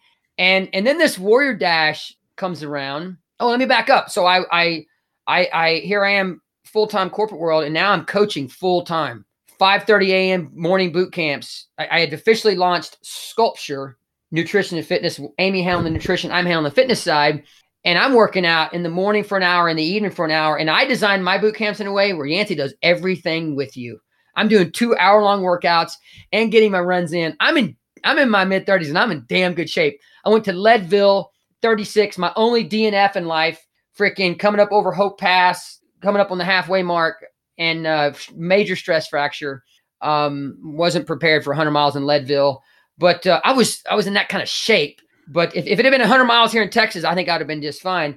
And so then 39 rolls around, and this first Warrior Dash, and I have some success in the Warrior Dash. It wasn't like Warrior Dash did their one. Where is it? I got a trophy back here somewhere. They had remember back when they had the Warrior. It was like the 10 miler or something. Oh, they did it for one or 2 years. Remember that? It wasn't the first Warrior Dash that I did, but I won my wave. And then like a couple months later, Spartan Austin came up, and I'm like, I'm coming in hot, boys. We're going to drop the hammer. Was that 2010? That was 2011. They had already, I think it was the very first year they were in Texas, but they, of course, started in 2010. and they had a full head of steam. This is back when we had the big white pillars. And So you got in the sport a couple months before me. yeah, I did my first Texas race, and it's a true story, man. So I just come off the Warrior Dash where I kicked the crap out of all the obstacles. I remember finishing that Spartan, and I had a pretty good time, and I was pretty happy with myself. But there was a couple of obstacles. I remember the Z-wall. It wasn't a Z-wall. It was just a straight wall back then. I said, that obstacle's impossible. It can't be done. And I threw the spear. I said, that's impossible too. I watched like 100 people miss a spear. So I did my burpees on those obstacles, and it still had a pretty good time. And I remember I had taken like 40 of our Cedar Park football players to do it, and I'd beaten them by like 20 minutes. And they're all proud of me and everything. And then all of a sudden, the loudspeaker comes on. So Yancy's got his time. It's like 30-something minutes. Hobie Call in first place, 20. And it was like 9 minutes, 9 or 10 minutes in a sprint. He's in a different county, right? I'd like to go look that up. It might have even been 10 plus. And I remember saying, whoa. But that was my first Spartan race. And then I just dove in and did every frick. I did it all backwards. My, I think I did 2 races that year. Then I dove in and did the Ultra Beast and then the Death Race. You're supposed to go sprint, Super Beast, slowly work your way in. I was addicted. Like, what's the hardest thing? Ultra Beast, we're doing that. 72-hour Death Race, we're doing that. And I was just doing probably like Bracken, probably trying to race as much as Bracken was back then. And Elliott, I mean, nobody was racing as much as Elliott, but man, I was if I had the money, this is a kind of a cool true story. When I started Yancy Camp, if I had the money, I was going to be there. And that's why I started coaching. One of the reasons is I loved coaching, but I was like, I want to make a little side cash. But that got me to 39, Kurt. That was a long, ridiculously too long answer from 33 to 39, my friend. I apologize. No, that wasn't too long at all. Actually, that makes sense to me. 5 minutes. That's acceptable. Yeah, that's the phase I sat in from like 2006 to 2016. Was like, I knew I loved fitness. I knew I enjoyed competition. I knew I wanted to stay and be fit. So I picked random things along the way, did life on the side as well, and worked my career. And then eventually fell in love with it and turned it into a career is what exactly happened to me. We follow a very similar trajectory. I came from the corporate world before this as well. So I totally get that. This leads me into, I guess, a natural curiosity then is, when did you realize your training had to change in order to get better at this sport? My personal training. Assuming it had to change. If the Z-Wall went from impossible to, So a couple years of packing in as many races as possible. I quickly learned early in that, again, I'd been coaching for a while, boot camps and running specific coaching. And I started doing compromise running before we called it compromise running. And I've never stepped away from this. I started coaching myself as where at least a couple of my workouts each week kind of look like a race, except I wasn't racing them. It wasn't, I'm kind of in the 70-30, 80-20 where, 20-30% of the time, only 20-30% of the time do you need to be going, semi-race mode where you're really up there and you need some serious recovery time after that workout. But I was building, I would kind of race my strength training but I would settle back into zone 2, zone 3 with the running. And I just started dabbling, building workouts. And as you guys know, when you come from the running world, coaching and building and programming workouts, it was so freaking fun, dude. It's endless. I mean, I just launched my 900th workout on Yancy Camp, and every single one on purpose is a little different. If you ever become a copy and paste coach, except for like time trials and certain things, if you ever become a copy and paste coach, you are getting flat out lazy. Because, I mean, serious, there's so many ways to tweak a workout just this much where the client says, wow, that was kind of cool. Well, you accomplished the exact same thing, but you just groomed it a little bit so they got something new. So early on, I realized that, okay, grip and pull shrink, a lack of grip and pull shrink endurance was causing most of the obstacle failure. Light bulb moment, started working a lot of that in there. The only obstacles that take a long time to complete are carries and crawls. Everything else is pretty fast. So if those are the obstacles where if I specifically train that, I can buy big chunks of time. I became at 100 and I'm 165 pounds now, at 160, 165. I mean, I could carry with, I don't care who. When I was 42, 43, I would have I would have said, I no way I could have come close to beating Hunter McIntyre in a race or anybody else that was good at carry, but I would take anybody on. Even at 49, in a U.S. National Championship Series, as long as I could step in at that point, let's say, I'm going to be able to go toe-to-toe with the people that would carry. So I worked it so freaking hard. And my clients, we work it hard because, again, really and truly, now we're getting down to really fine-tuning. Let's buy 2 to 3 seconds on the twister or this or that. But for the most part, for people just trying to get a little better, or even for the pros for that matter, the only areas to buy huge chunks as far as obstacles are concerned are carries and crawls. And there's only going to be one crawl, maybe two in certain races, but there's going to be a couple carries in the big races. And dude, races are won and lost. So it all came down to, I quickly realized it came down to light bulb moment. I've got to race clean. I got to be semi-proficient on the obstacles, and I got to be a bat because, at that time from 40 on, I've never ran a 5K probably faster than a 17:30, 17:15, 17:30. So I wasn't coming in with this ridiculous 5K time.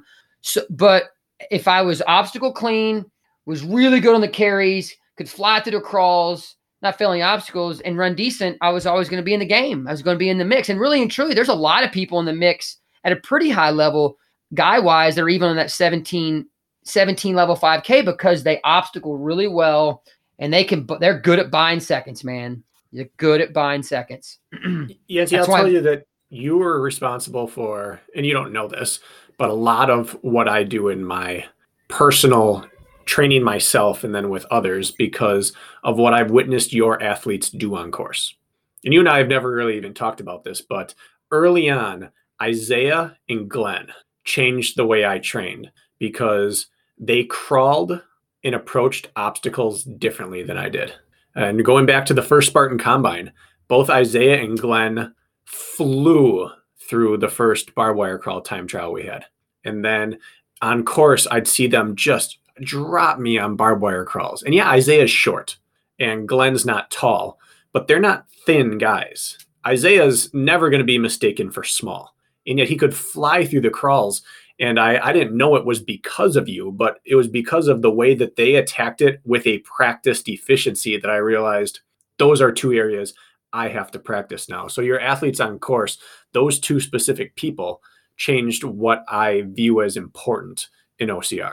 Yeah. And I think it's when you break it down semi-scientifically, we don't go a year without working. I mean, most of my athletes will say they've puked 2 or 3 times in a Yancy crawl workout. And that's crawling, and sometimes I'll make them, we tie it to where it's a crawl and a roll and a crawl and a roll. It's 8 sessions of 4 minutes of running and then this, and this. And so 8 times you're crawling and rolling. You are just going to be so mentally prepared to freaking attack that obstacle. And you're right, dude. You can buy 20 to 30 seconds in a crawl easy on another elite. Anyway, go ahead. Oh, from 2013 to 2015, I changed from surviving courses and training to survive them to this is now tactical warfare. And I'd wear a watch on course and I would take a split always. I counted the entire course for probably a year and a half. I remember you doing that. Yeah. I remember that. Yeah, I'd come into something and I'd glance when, let's say if Isaiah was ahead of me, I'd glance when he entered the barbed wire crawl and I'd start my watch going. And then when I came out of it, I'd time to the next visual point on the course. I'd be like, I lost 11 seconds there. And boom, marker in because we didn't have Strava then, so we couldn't set up splits like that. Or if I was ahead of Glenn coming into something, I would take a note. I'd be like, I just passed that tree right before the crawl or the carry at 21:11. And I'd glance back. He just passed it at 21:30. And then coming out of it, I timed everything for a year and a half. And I started realizing your athletes, I could outrun Isaiah, let's say by 15 seconds over a mile, and he'd take it all back on barbed wire crawl. And suddenly you're like you said, if you're stealing seconds here and there, you're outrunning your speed. It's such a great conversation. It's selfishly, I don't know if early on in my career, my coaching career with OCR, I would have been so. I love talking about it now. We got to get to the point where we want to help everybody, and you guys are helping. I'm a firm believer that people that focus so much on being the best running coach they can be, pure running coach, and athletes that get themselves their brain clouded around, you have to be a great runner to be a great OCR athlete, it holds people back from allowing themselves to dive into some of the proper training they need to do at least a few cycles a year, worst case scenario, or at least meshing it into one day of your 8 or 12-week cycle. Of each one of those weeks, at least make one worst case scenario. I get in this debate sometimes with people, and it's like, I think most people now that don't really think about it intently say, well, the greatest runners are the ones doing the winning. No. The greatest runners are the ones that continue to fail to win. Seriously. You got to be a really good runner to be in the game. I use Alex Walker, man. She is not ever going to be a great runner, but she is one of the best in the sport right now. She has become one of the absolute best in obstacle proficiency. She does everything well. You can throw her to a course like Tahoe. It's like, no freaking problem. We're not failing anything today, boys. And like you said, you can just take those chunks and vaporize them of the person that runs the female that runs the 16K when you're 16 5K and you're running a 17:30, no harm, no foul. So I think athletes need to, and some of the coaches need to do a better job at saying, let's mesh it versus, man, what's your 5K? We got to get that 5K time down. Or it's like, we see the Renees, the Tias. I had a wonderful opportunity to work with Tia. And I remember saying, hey, or like Lauren Stroud and those types. I'm always, because you're like me, Bracken, you as well, Kurt. Even if I'm never going to coach you, I just want to help you. It's like, let's do a couple stadium races. Mm-hmm. Let's do a couple stadium races. Easy obstacles. Feel good about yourself. Let your running, that epic running potential, that your running talent that you have, really show it off and tackle some obstacles that you can tackle and slowly mesh into those obstacles because you're going to fail a lot of them right now. You passed everything at the sprint, but here comes the twister and here comes the Olympus and here comes all this beater and stuff. And you're going to fail these things because you're not used to it. You haven't had a couple of years of acclimating yourself to attacking something like that with high heart rate. Yeah, you can go in the gym right now and you've got your coach has got you doing 15 pull-ups when your freaking heart rate is 55. That's useless out on course, ladies and gentlemen. That's going to get you nowhere. What can you do 9 sessions into a workout when you've gone back to that bar or back to that whatever, 9 times, when every time you're not happy that you have to do this again and you're hanging on for dear life. And week 1 of that 12-week training cycle, you couldn't do it. By week 12, dude, your running is 5% faster and you're getting through all of the grip and pull strength endurance portions of the compromise. And you're jumping right back on to the run. It becomes, I think it helps as much mentally as it does physically. When I started doing that type of training, back to your initial freaking question, Kurt, I go the rabbit hole, Yancy. When I first started doing that training, and now all of a sudden I had a couple of years of doing that, man, every part of my racing was better. I found myself coming into obstacles really excited, like geeked up, like, dude, I'm going to attack it. And I don't care that my heart rate's 170. There was a 2-year period when I was really on my game. I got to bring it up. I actually beat Bracken in a battle frog. I was beating these people in battle frogs that I had no business. I would never beat in a Spartan, but I would find myself here. I'd come to this rig or something where I'm in like 9th place, and all of a sudden I'm passing like 2 or 3 or 4 people that there's no way they're like in a different county in a Spartan race. But I went a 2-year period where I never failed an obstacle, never failed a Spartan obstacle. I made it to like 3 or 4 battle frogs and kept my band, OCRWCs, and kept my band. And it was just that intense focus with my clients. And you know how it is. You like to go test a lot of your workouts. So I was getting a lot of them in, and I was able to accomplish workouts at a higher heart rate. And I always say this is one key piece that's so dang important, is how fast, and this comes with training, how fast can you get back to a strong tempo pace after you complete the obstacle? So many of the good runners that, okay, you got the guy that runs a 15, the girl that runs a 16:30, and you see him going into that 9-mile shuffle jog for the first 100 meters after the obstacle, when the guy or girl that runs a 17 and an 18 is right back to their 17 and 18 tempo. They're tempoing right after that obstacle. And these runners are not used to that. As a pure runner, a 5K road, you don't even want to jump over a pecan in the road. That's going to throw you all off. You're like, your heart rate spikes because you jump over a branch. I've been there, man. I know you're just riding that lactate threshold line, and anything that comes at you is like, that sucked. So you gotta train it to get better at that. You would think Yancy listens to our podcast because he just echoed everything we preach constantly. I mean, if there wasn't a more of a mirror of conversation, you've listened to 10 or 15 of our episodes, but I'm going to tell you, we'll make you proud with our conversation if you listen to some of our other episodes, because the things you just said, we've probably said a dozen times, haven't we, Bracken? Yeah. All of that. We couldn't agree more with that philosophy. Kirk, I know you have a follow-up, but I want to echo something Yancy said there that I think was, Yancy, you said it because you said it for years, you said it and moved on. But I think a lot of people need to hear it right now. You said that people approach the bar not wanting to be on it anymore by that 9th round, and that the mental change of approaching the bar can be as powerful as the actual physical skill of approaching the bar. And that's, I think, really powerful, because a lot of people practice their grip in a situation where failure doesn't matter or isn't really a possibility. But everyone gets to a point on course where you're not happy to be approaching twister or a rig or something crazy. And getting to that point in training where you consistently approach your bar when you don't want to be on it is that mental switch to, now I can approach a rig when I don't want to be on it because it's not fearful anymore, to eventually, like you said, now I'm going to attack this rig because what can this rig do to me that it hasn't already done to me in training? Yeah, so true, man. It's and if you program it right, you can't go in zone 4, zone 5 with all your workouts every day with running every week, but you can get sneaky with grip training. And I've since I launched Yancy Camp, the sneaky thing I do is I gamify at least a couple times a week. I gamify the grip and pull strength endurance piece that's actually worked into the workout. So let's say it's 8 sessions today. To keep it simple, we're doing a 4-minute run and then we're to the bar.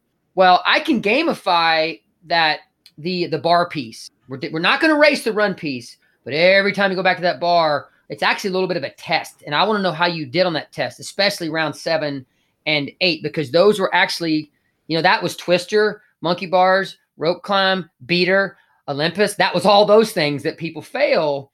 And you get to, like you said, when you get to where you can attack it, as an age grouper, as an elite, or with crazy conditions like Tahoe, and you're not worried about it, even when it's soaking wet, and that when you get your fingers bent like this, they're like claws. I don't care if there's Vaseline on the bar. If I'm like that, I'm not coming off. And when you get there, it's so important. And man, think about, I remember reaching out to Miriam. It was like a desperate reach out, 2015 or 16. And I said, Miriam, you don't have to pay me. You don't have to tell a soul I'm working with you. I swear, just give me 1 year behind the scenes. You never have to tell a person. Just let's dive into your grip and pull strength endurance training and working into your running. And I think you could be the best the sport has ever seen. And I think at some point in time, she actually started doing that. She was so sweet. She's like, oh, but I'm not right now. And she was amazing. I love that. That's like, she's like Mother freaking Teresa. Mm-hmm. But, and I remember there's so many that Ryan Woods early on, there's so many people we can go down. It's like, dude, they went through that. They were just failing things. And a good runner that doesn't fail anything, is a crazy obstacle proficient, is always over the course of the year going to do better than the great runner that's never running clean races. It's just the way it is. And I don't think most people look at it that way. It's like, I got to become that great runner. You need to get obstacle proficient first as you're improving your running. Don't ever lose sight of the obstacles. This is obstacle racing. And that's why I think VJ is going to be very hard to beat. And he's slowly going to get better and better as in those longer distances, because he's a damn good runner and he obstacles as good as the best out there. Yeah. So I want to dive just a little bit more into your mind when it comes to putting these workouts together, Yancy. When I officially had a high amount of respect for you was actually through your athlete, Ryan Kent. It was the 2018 National Series, and Ryan was injured, claiming to only run like 10 or 15 miles a week. And he came out and he took second in San Jose in the first U.S. National Series, and then he won Seattle as the second U.S. National Series race.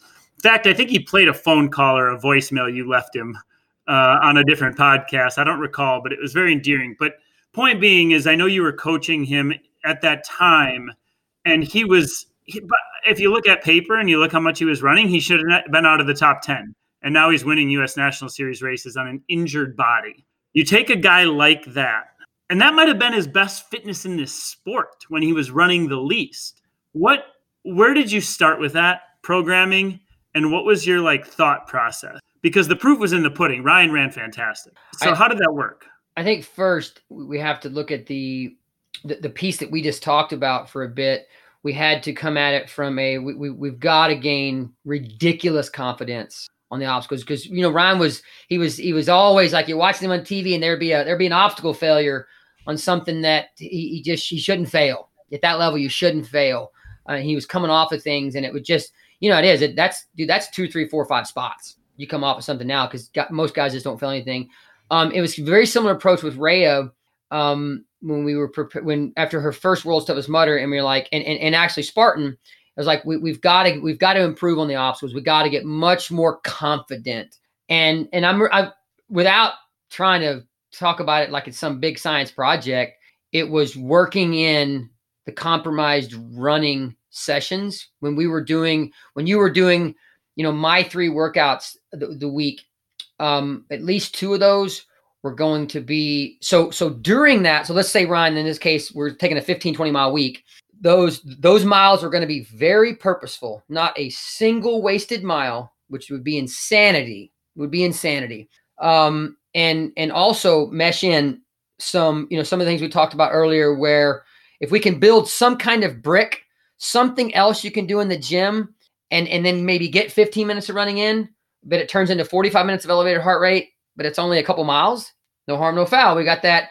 And during that 45 to 6 minute workout, we broke it up into 5, 6, 7 pieces.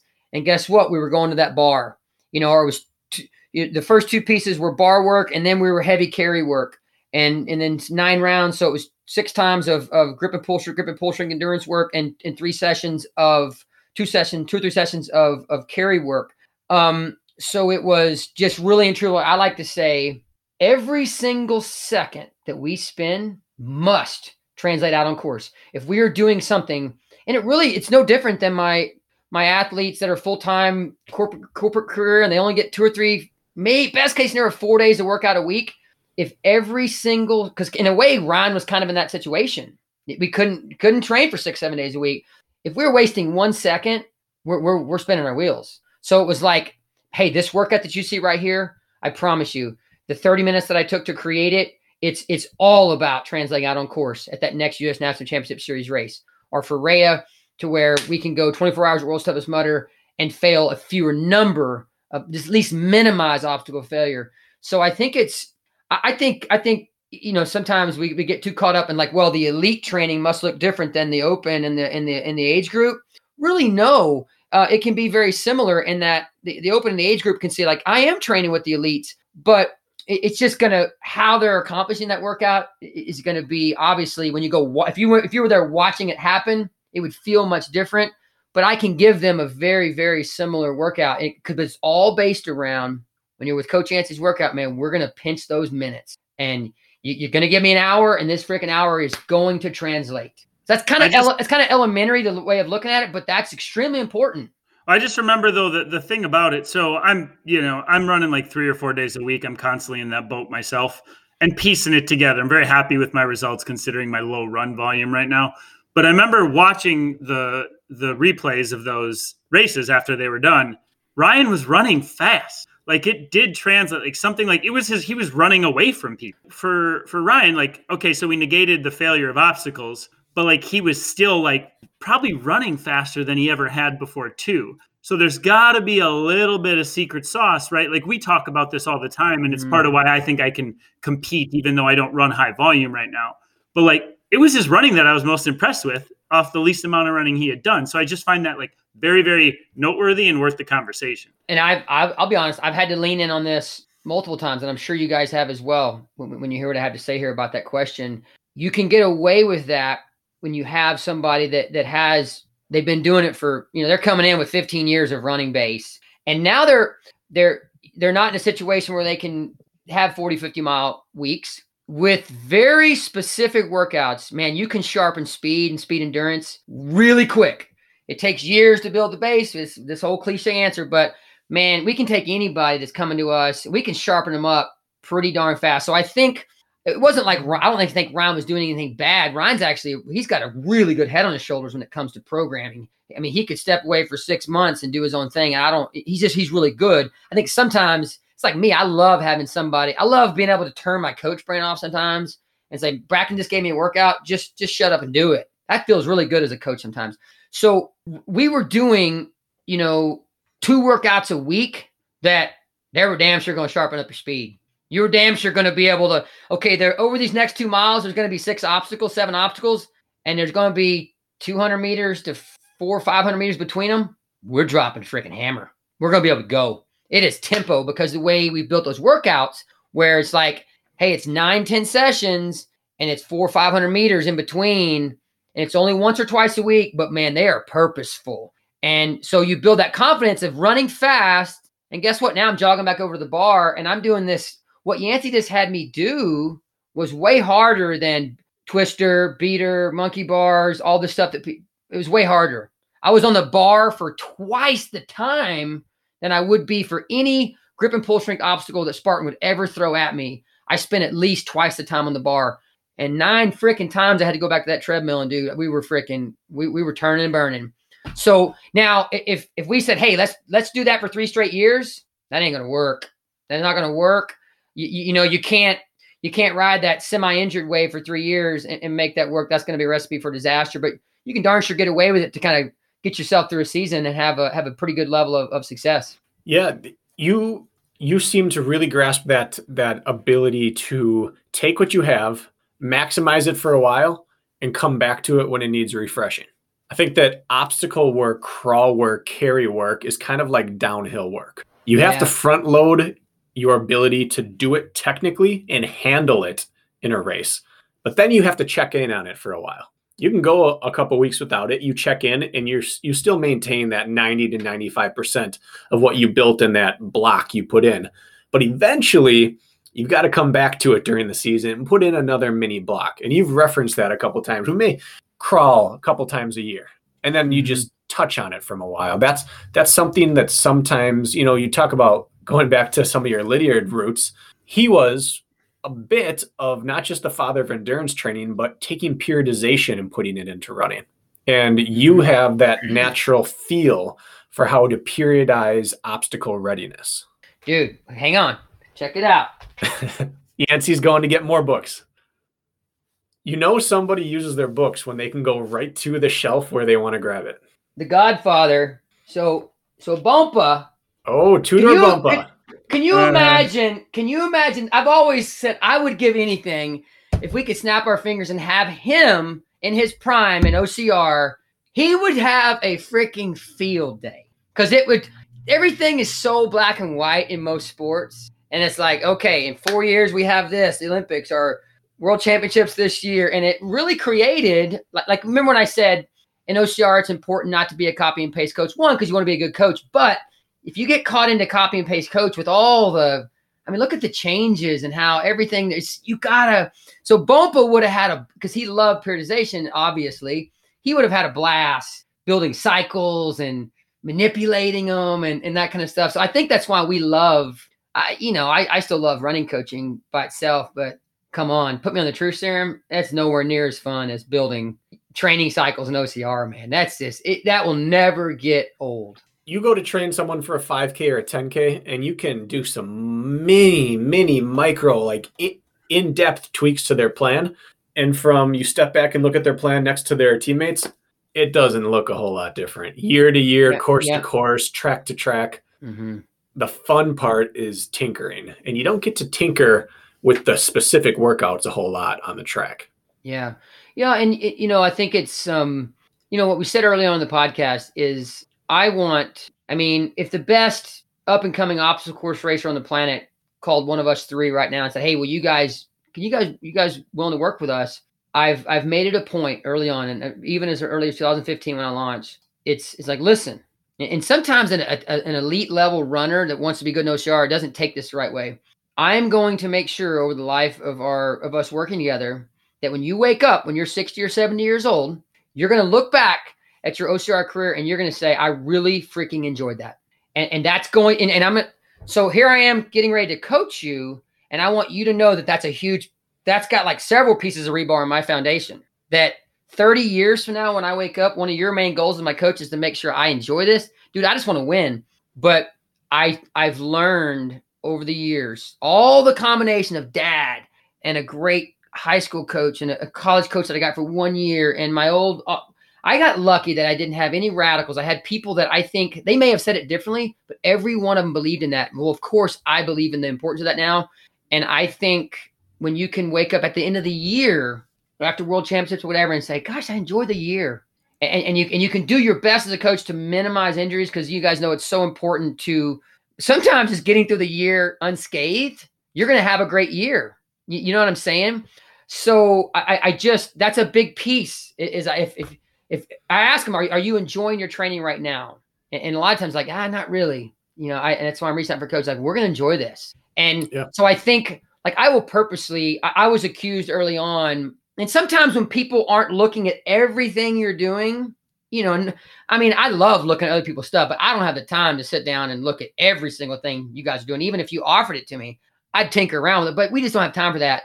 People don't understand everything you're doing while you're doing it. I would get critiqued because people are like, you're doing too many things that are like, feel like a race. Well, because what would happen is I would do something like one of my fun, really cool workouts that would go semi-viral, like my 54 270 or my burp 400.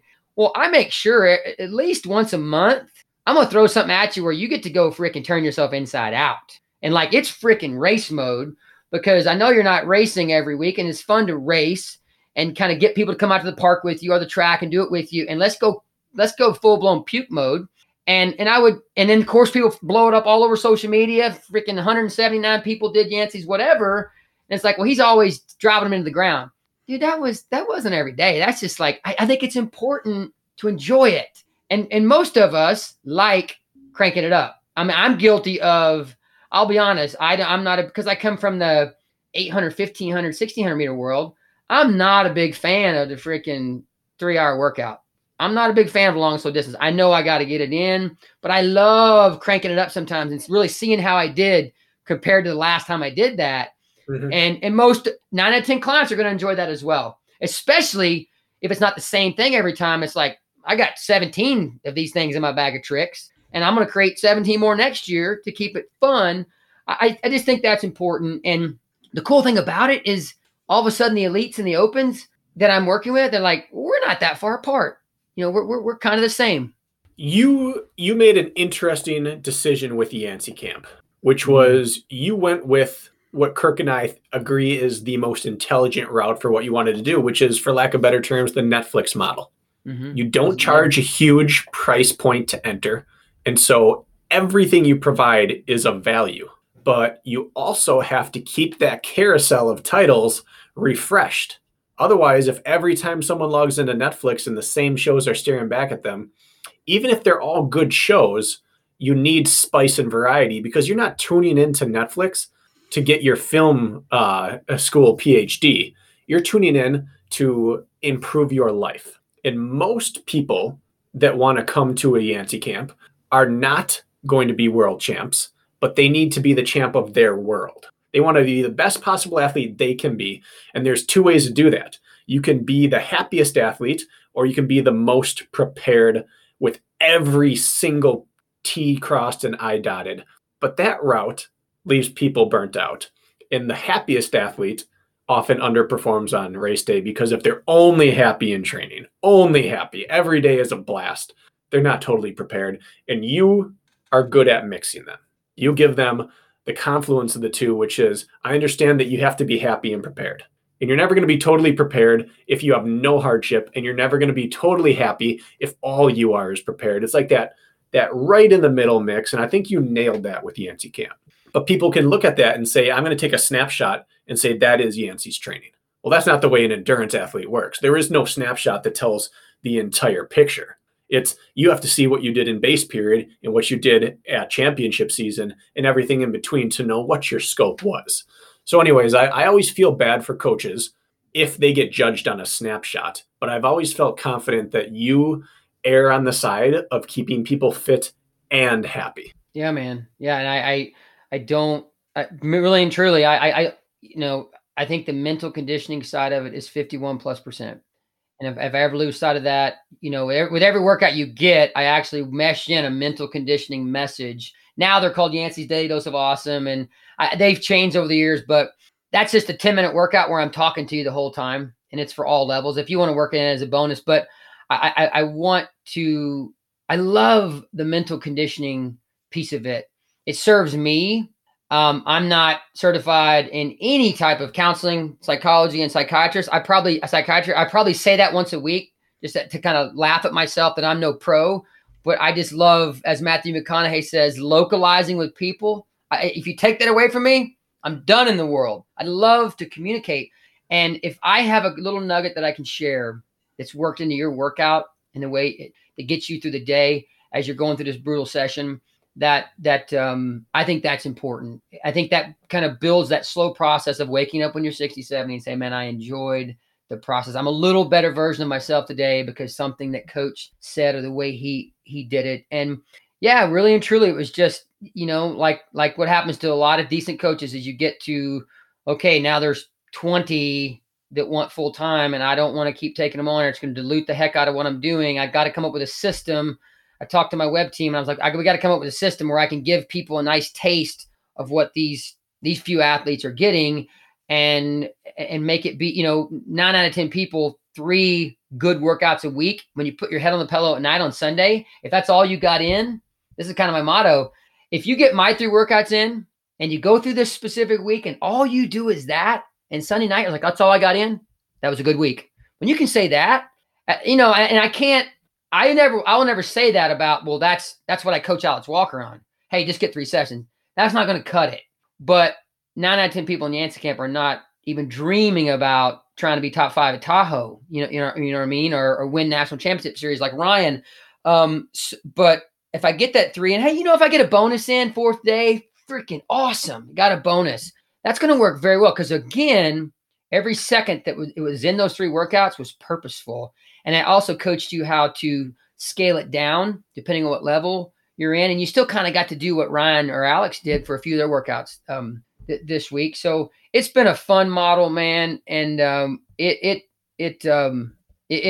has become semi full-time. It has to, but at least I can do it. I can do it in the airport. If I've got a laptop and a connection, man, I can connect with the people. I want to ask one thing that I wanted to get to today to make sure we got to before we wrapped up. It doesn't necessarily go with the flow of this conversation at the moment, but you're the most positive guy in our sport. Let's just put it that way, right? I think the most optimistic, encouraging guy in our sport. But you had some health struggles of your own, right? Through your journey, and you haven't once mentioned them through all of this. And I just want to know, what you experienced there and how you are still who you are, I guess. So I don't even know necessarily what happened to you, to be honest. I just know that there was a period of time. And so I think it would help people get to know you a little bit, to know a little bit more about that. Yeah. So 2016, actually, let me back up a little bit. So my mother and father had, luckily they started getting their colonoscopies when they were 40 instead of 50, like most people. They say wait till you're 50. When they were 40, they started getting them, and the gastroenterologist would find a random polyp, and they would, when you get a colonoscopy, they remove the polyp, they take it to biopsy, and it's like, oh, it's all good, or you have cancer. It's going to be one of the two. Well, any polyp will eventually turn into cancer. Maybe you get it when you're 45. It might wait till it's 60, 65. It might wait 2 years if they're rapid. So at 35, I got very aggressive. I said, I'm going to start going in at 35. 35 colonoscopy, no polyps. 40, 2 polyps, no cancer. All good. 44 and a half. Don't tell me why, but I go into coaching people. There's so many cancer screens out there. Do your freaking screens. I decided to go in 6 months early. Find a polyp. 45 and a half. No. Yeah, 45. I didn't go in early. Maybe a couple months early. I was 45 and found the polyp. It's cancerous. Go in, Actually, let me back up. It throws you for a loop. So gastroenterologist comes out and is like, but when they came back from pathology, you've got cancer. And I was like, my wife was traveling in California, rug ripped right off Monday. Those are the words you never want to hear. That sentence. That's the sentence you never want to hear. Nothing special about me. There's thousands. It happens to thousands of people all the time around the country and in the world, millions. But it rips the rug right off Monday when you've been, like I said, you've never gone more than 2 days in your life without training and working out. And all of a sudden it's like you're diving in. So that day when pathology came back, they're like, we're going to go in and we're going to do a gastro resection. We're going to take out 8 inches of large intestine. We're going to go 4 inches above where we cut the polyp out and 4 inches below. So luckily you've got a decent chunk of large intestine. They took about 25%, I give or take, I don't know, of my large intestine. I had what's called a Da Vinci surgery where these 4 arms go in and the guy does 100% of the surgery with behind a laptop computer and these little finger controllers. And these nurses are putting in these little things through these tubes that are in my belly. So it's actually crazy non-invasive when you think about what was done. 8 inches of large intestine, about 35 lymph nodes. They want to get as many lymph nodes around there as possible because that's where it goes next. And then it becomes stage. When it's in the lymph nodes, it's stage 3. If it gets to the organs, it's stage 4. So they found it in 3 lymph nodes. So when it's in your large intestine, it's in the lymph nodes. It's hard to say exactly. You just don't know at that point. No doctor in the world really knows. It's like, listen, we need to do chemo. There's a slight chance that you could be 100% good to go, that we got everything. But that's the slight chance. And so we dove into 6 months of chemotherapy.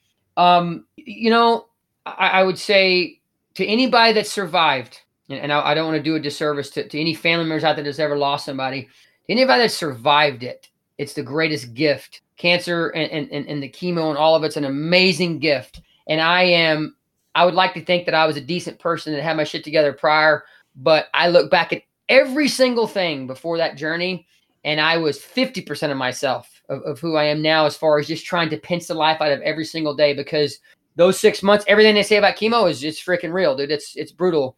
I remember jogging down the mountain with Bracken in 2017 after finishing chemo, and that was one of the hardest things I've ever done. But you're on cloud 9. After you finish that, you're on cloud 9, and I was running faster than I've ever run, man. I remember being all, dude, I'm running with Bracken, and I'm feeling good right now. But I went to Tahoe. I went to World's Toughest Mudder that year on full-blown chemo.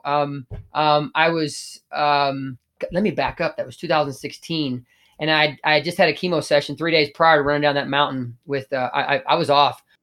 You're talking when we were spectating the World Championship, and we were bombing down in 2000. Yep. It was probably a mile and a half. We ran together in 2016. Okay. But long story short, it's 6 months up. You go in on Tuesdays, you get your chemo, and then you have this week of disaster, and then you kind of come out of it and you have a decent week, and you're trying to get a little exercise in, and it was a roller coaster ride. But I'll go back to what I said. It's anybody that's had a near-death experience or survived something like that, when you hear them say it is a gift, that's a very, very real thing.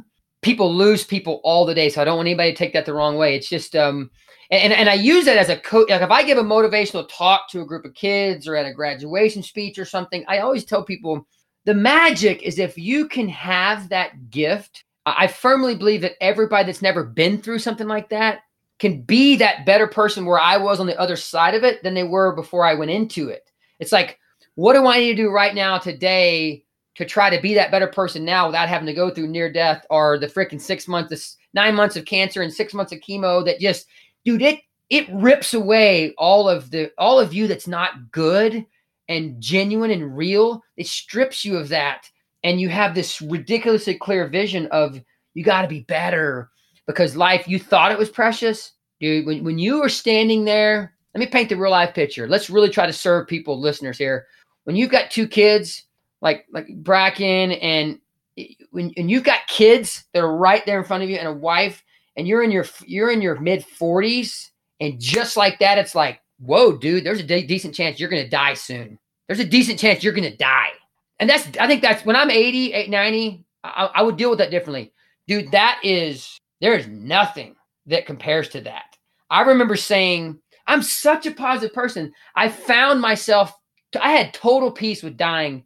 For me, it was fine. But when you are hit with a wave of graduations and marriages and kids and all this crazy cool stuff that you want to see, dude, it's like nothing. So right now, nothing special about Yancy. Right now, as we're speaking, or you're listening to this listening to this podcast, it's happening to somebody's family member right now. They're knee deep in the middle of that, and it's crazy freaking real, and it's brutal. And that's, all you can say is, it's when, you say, well, you're linked as brothers and sisters forever as cancer survivors. It's very real, dude. It's because you know exactly what went on in those people's heads, what was almost stripped for them, and they made it. And you grieve for people that lose, that are getting ready to die, or the people that are going to lose family members, because it's tough, man. Even if it don't matter if you die at 80 or 45, it's so ridiculously short here. Time is so short and precious. And if you're doing anything other than pinching the life out of every second you get each day, man, you're really spinning your wheels. You don't need a lot of money. You don't need a lot of fame to pinch the life. You just kind of engage. And from the moment you get out of bed, you got to engage in life and dive in. And it is so stinking precious. So that's it, man. 9 months of cancer. And it was a gift, dude. I would never give that time back. I'm very thankful and blessed that I made it. But it was a wonderful, wonderful piece of my life. At this point, Yancy, like, that is one of those, this is going to be like a tentpole segment of our podcast thus far. The cancer, the value every moment, the squeeze every second out of life. There's no question I can follow up that with. There's nothing I can expound upon. Like, everything would either cheapen it or detract from it. And so if there's more for you and I to talk about training, about philosophy, I think it's a next time question. That's where I want to leave off today. I want to leave people thinking about how short this life is and how much you have to value every second, because you highlight my weaknesses as a coach and as a person. You seek out people, you seek out contact. I resist it a lot. You absorb and you maximize every second, and I coast at times throughout my week. And so that section hit me like a ton of bricks, and I want everyone to have it hit them. And so I'm ending my section right here. Kurt, do you have anything? No, I wanted to dive into that with you, Yancy, because it's something that I don't think you actually outwardly fall back on very often. You just plugged forward with life with a sense of vigor and purpose. And it's something I've just greatly respected about you. It's never anything you've used as an excuse or a reason to not be someone who still gives, Just because you were sick once doesn't mean you still can't give.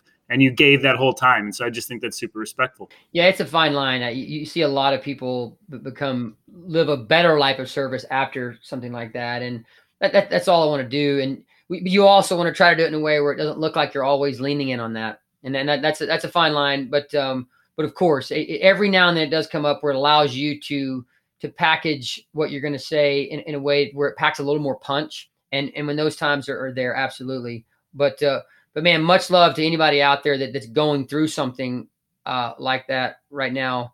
It is just from the bottom of my heart.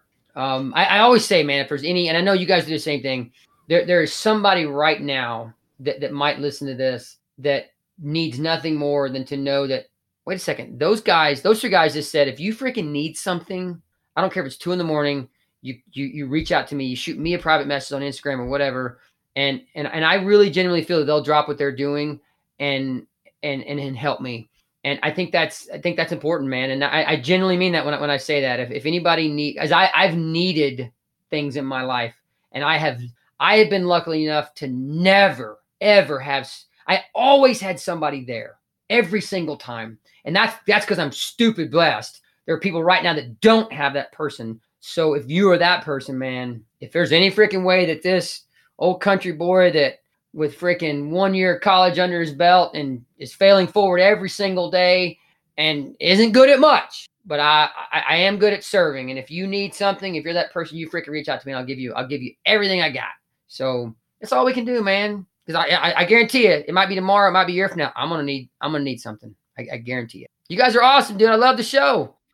I got nothing to add to that. That was beautiful. You got us speechless here, man. So thank you for coming on. Please come on again. We'll do a coaching minds episode where we just bounce ideas and workouts in our favorite session. But for now, then let's just all be better people. Love it, man. Rock and Thank roll, you. guys. Live, Thank love, you. laugh, and serve big with big focus in the serve. Got to end on this. Do everything you can do to light up the planet. And Jared Nye's no one. Keep climbing and no freaking whining.